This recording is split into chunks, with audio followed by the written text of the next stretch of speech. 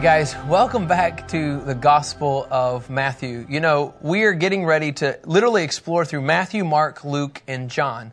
Now think about this. The Synoptic Gospels, it means that Matthew, Mark, and Luke, they all look at stories that Jesus is involved with, but from a different angle. And what we're going to look at over the next couple of months with the Gospels is different perspectives of who Jesus Christ is. Now in Matthew, you're going to see Jesus as what Mindy painted here, as king. When we get into Mark, you're going to get the perspective of a servant.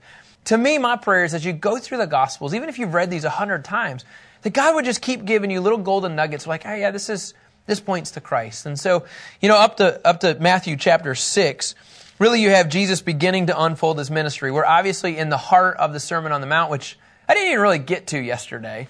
But in Matthew 5, you have the Sermon on the Mount, you have the Beatitudes, and all of these great components, talking about I didn't come to destroy, but I came to fulfill. And then in Matthew 6, where we're at today, we're going to attempt to go through more than one verse. Okay, that's our desire.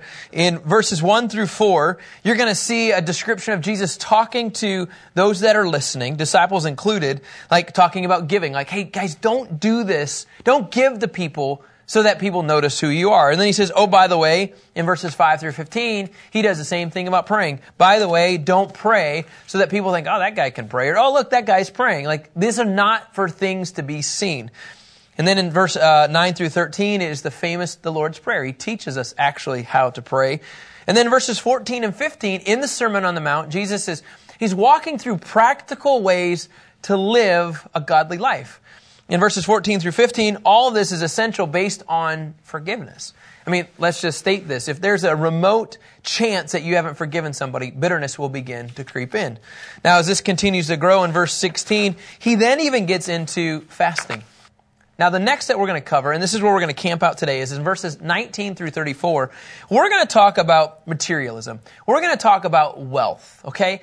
And we're going to talk about how do we manage wealth in a way that gets us through everyday life. Now, you know, I love when teachers and preachers communicate the word about giving, about finances, about money. And we're going to get to that today. And we're going to talk ultimately what the key to all of this is. And I'm just going to make the disclaimer now. There are parts of this that I have to work on in my own life.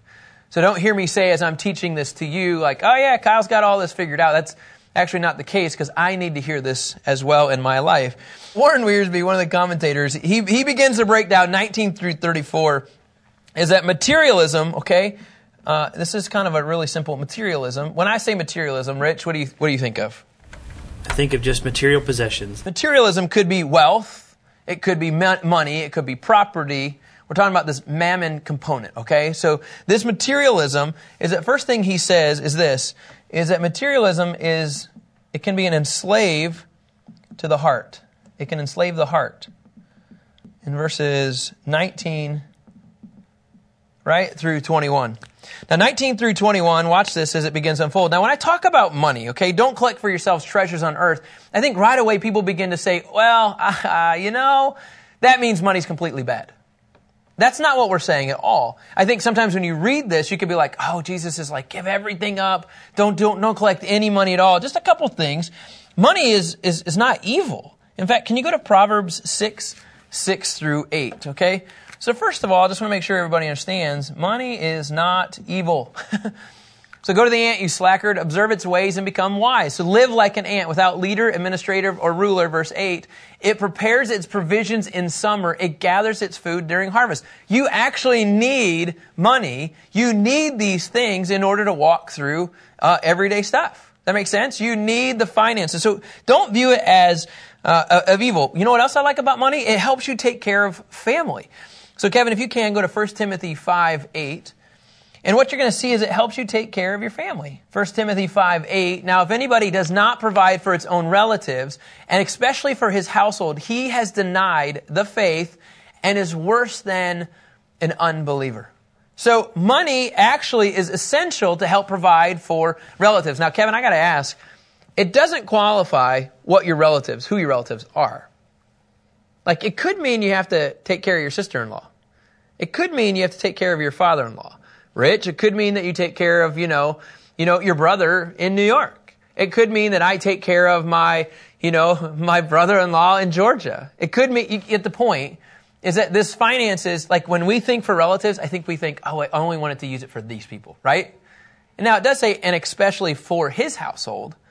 But the point is that money is used to take care of our family. Anybody say amen to that? Amen. Now money is, you can also, can I just say, you should enjoy it. Like it's not a bad thing. Go to 1 Timothy 4, 3-4. Let's hang out in verse 4. For everything created by God is good, and nothing should be rejected if it is received with thanksgiving. I think that's a great example of how we live in life. If you perceive this as money is good, and then you praise the Lord and you thank Him for it, like then you don't abuse it. Now, I will flip it, and I will tell you, though, that money, it can be bad.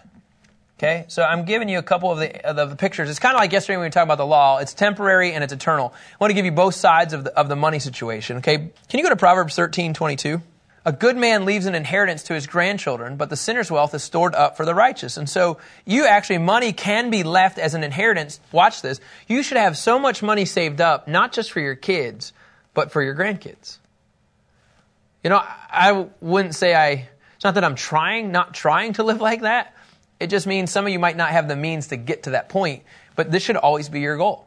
Is that when my daughter Maya, Lord willing, has kids, I should want to be able to bless them with an inheritance.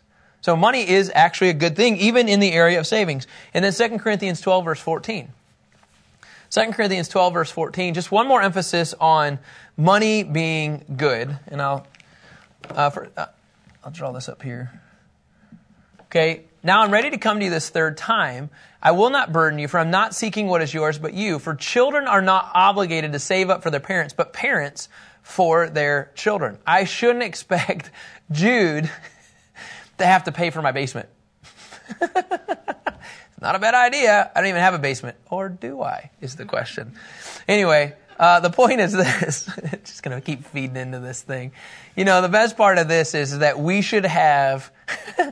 Like our parents, me, should be able to pay for my kids. We know some hard stories when kids have to take care of their parents. And I'm talking because the parents are irresponsible. They're not handling their money well. And so money can be a good thing when you bless your children. Not only your children, but also your grandchildren. Now, how can money be bad? Okay, James 5, verse 2. James 5, verse 2. So now remember, this is the context we're talking about. Don't collect up for yourselves treasures, right, on earth.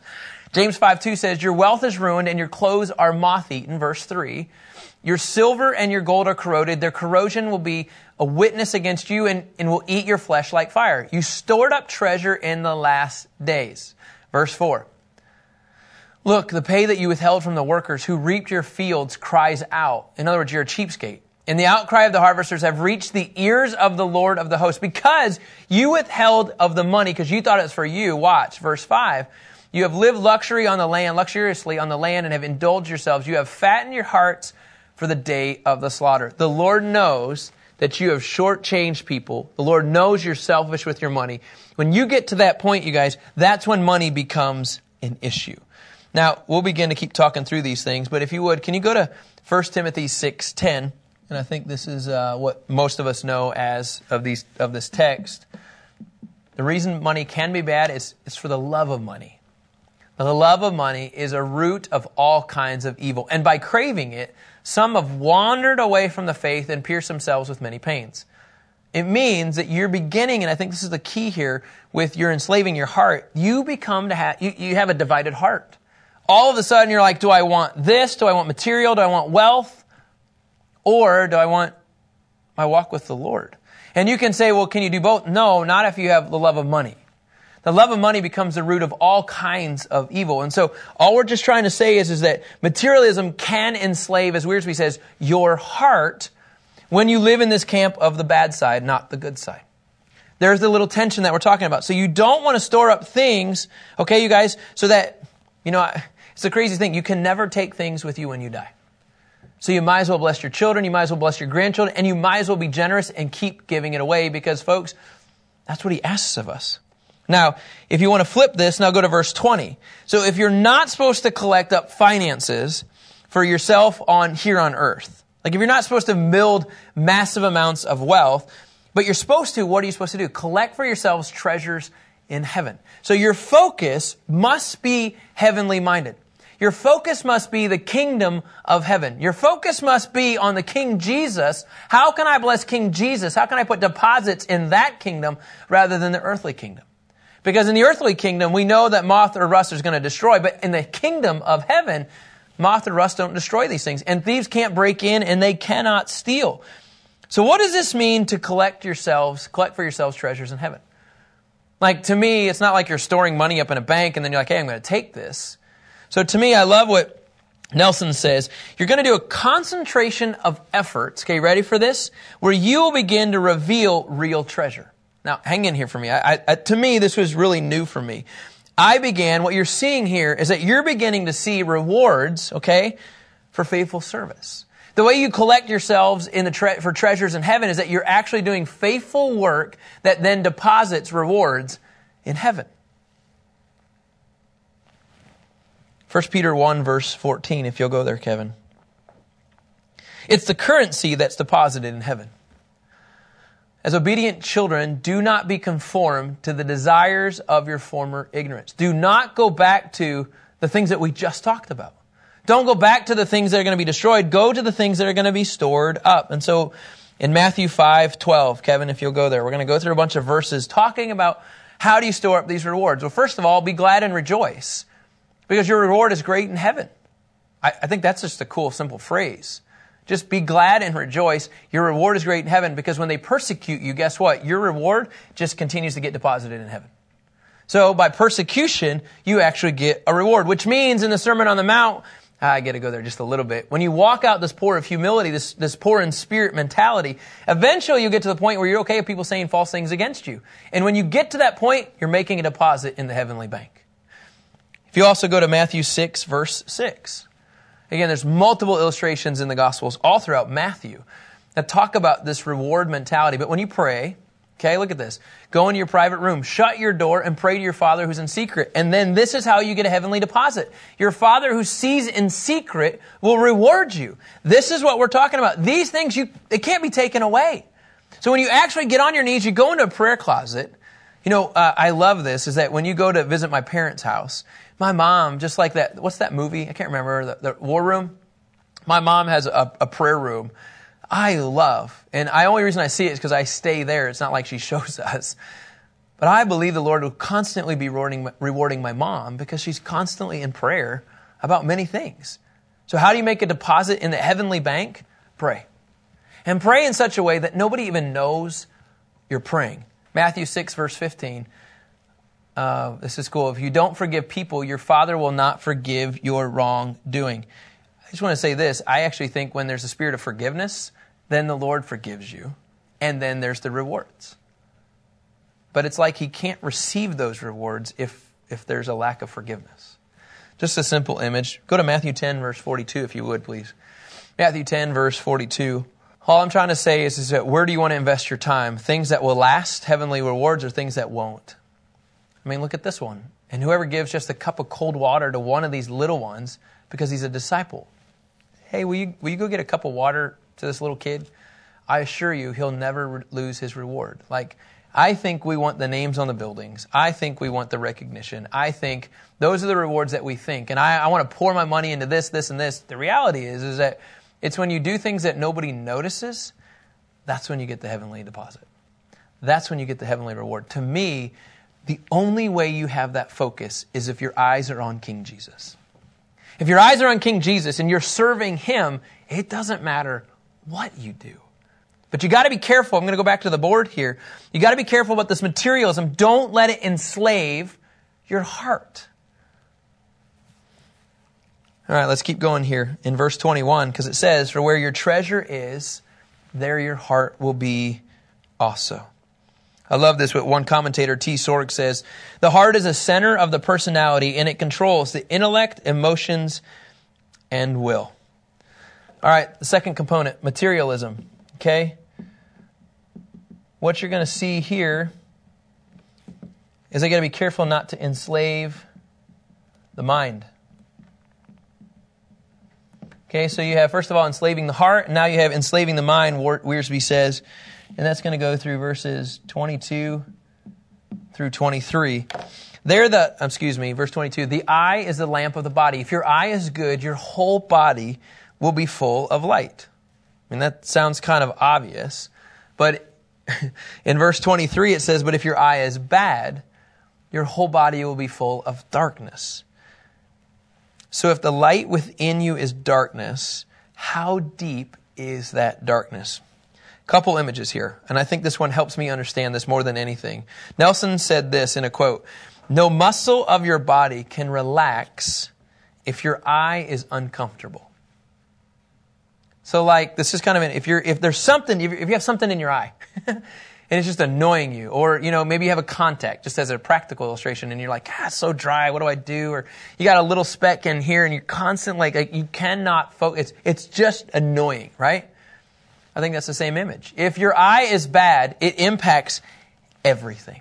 If you let a remote lens of darkness begin to creep in, guess what happens? Earthly religion, as Wiersbe says, begins to leave one's heart as dark. If you begin to allow darkness, these temptations that Jesus had to overcome, physical appetite, power, is he to walk through these different components? If he let those creep in, that's when the body becomes dark. But if you protect the eye, if you protect who you are in Christ, dare I say, your whole body is full of light. And just over the course of time, if you don't understand this, I think this is really important. The eye is very similar to the heart in Scripture. Kevin, if you would you go to Psalm 119, verse 10. I've sought you with all of my heart. Don't let me wander from your commands. Okay, let's go to one more. Psalm 119, verse 18. Open my eyes that I may contemplate wonderful things from your instruction. And then in verse 148. How about that one for you? Psalm 119, verse 148. I awake through each watch of the night to meditate on your promise. What you put in your eyes actually goes to your heart. What your heart is in your heart is what you're going to see. And I believe that when you enslave your mind with either good or bad, it's how you then begin to walk out your life.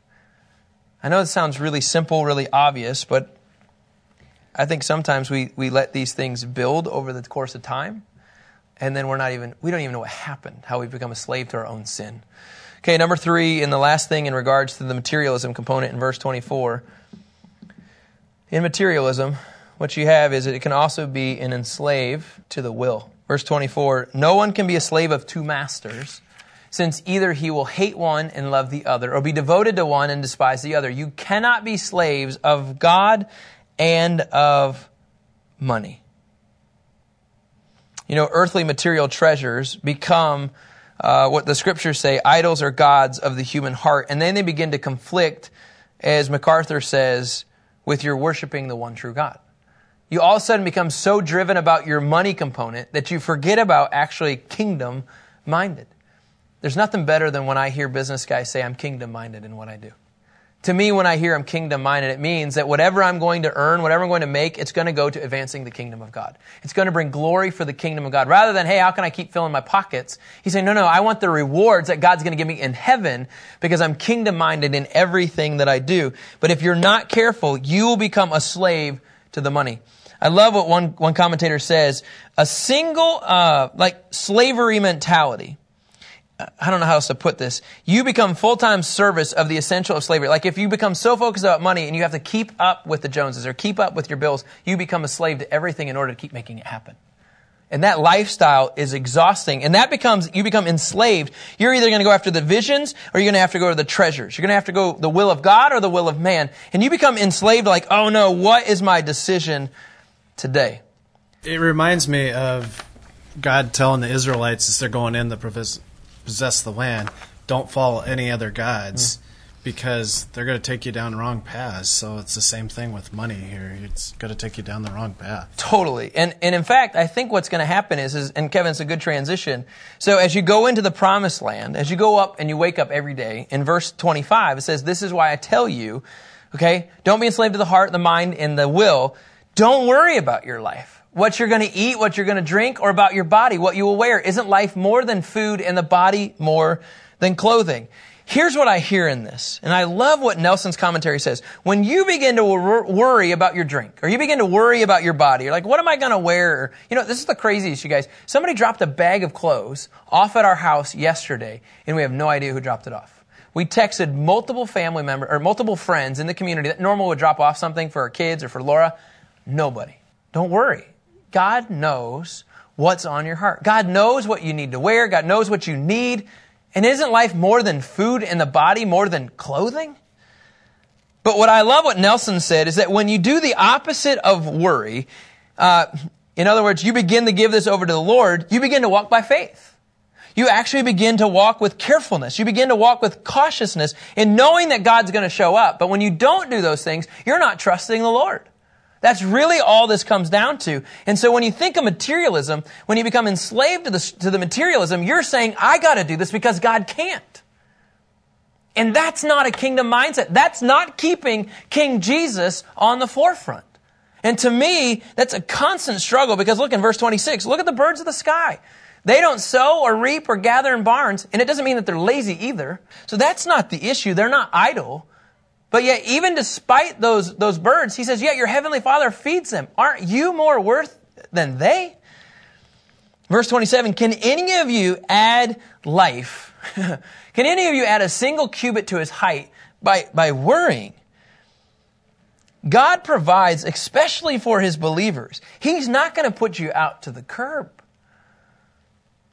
In verse 28, so then why do you worry about clothes?